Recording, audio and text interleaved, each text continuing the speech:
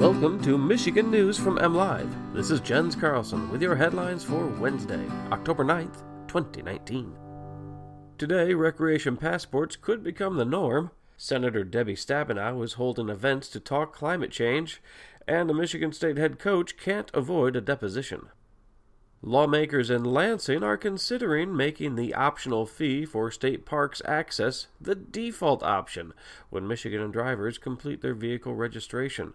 Supporters of the move say it would provide a needed boost of funding for the state's natural attractions. Currently, Michigan motorists can choose to get an optional recreation passport on their license plate, which allows parking at Michigan state parks and campgrounds. The passport costs $11 for vehicles and $6 for motorcycles each year. Under a House bill, those who didn't want the pass would have to elect to waive the fee. A similar bill passed the Michigan Senate last session, but didn't make it to the governor's desk. U.S. Senator Debbie Stabenow is holding events across the state with public health officials and environmental activists to discuss a new report outlining the changing climate in Michigan. Michigan senior senator, a member of committees on agriculture, energy, and natural resources, says she hopes her report will lead to new legislation to protect the Great Lakes region. Among the findings outlined in the report, the Great Lakes Basin is warming faster than any other part of the country, and Michigan's summers will start to feel more like those of Missouri or Arkansas by the year 2050. Many of the conclusions in Stabenow's report are echoed in a national climate report mandated by Congress and released by the Trump administration last year. However, the president has largely dismissed the 2018 report, and more recently said severe flooding in Texas and other states isn't connected to climate change.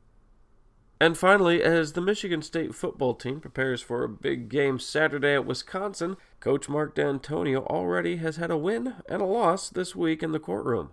A judge ruled that Dantonio can wait until the end of the Spartan season before being deposed in a lawsuit filed by a former staffer.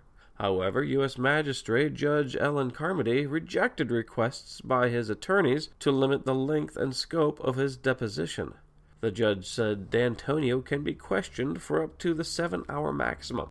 Former staffer Curtis Blackwell is suing Dantonio, former MSU President Lou Anna Simon, former athletic director Mark Hollis, and the detectives who arrested Blackwell during a 2017 sex assault investigation of 3 former MSU football players. Blackwell is not charged with a crime, and he says he was wrongfully fired after he was accused of interfering with the investigation.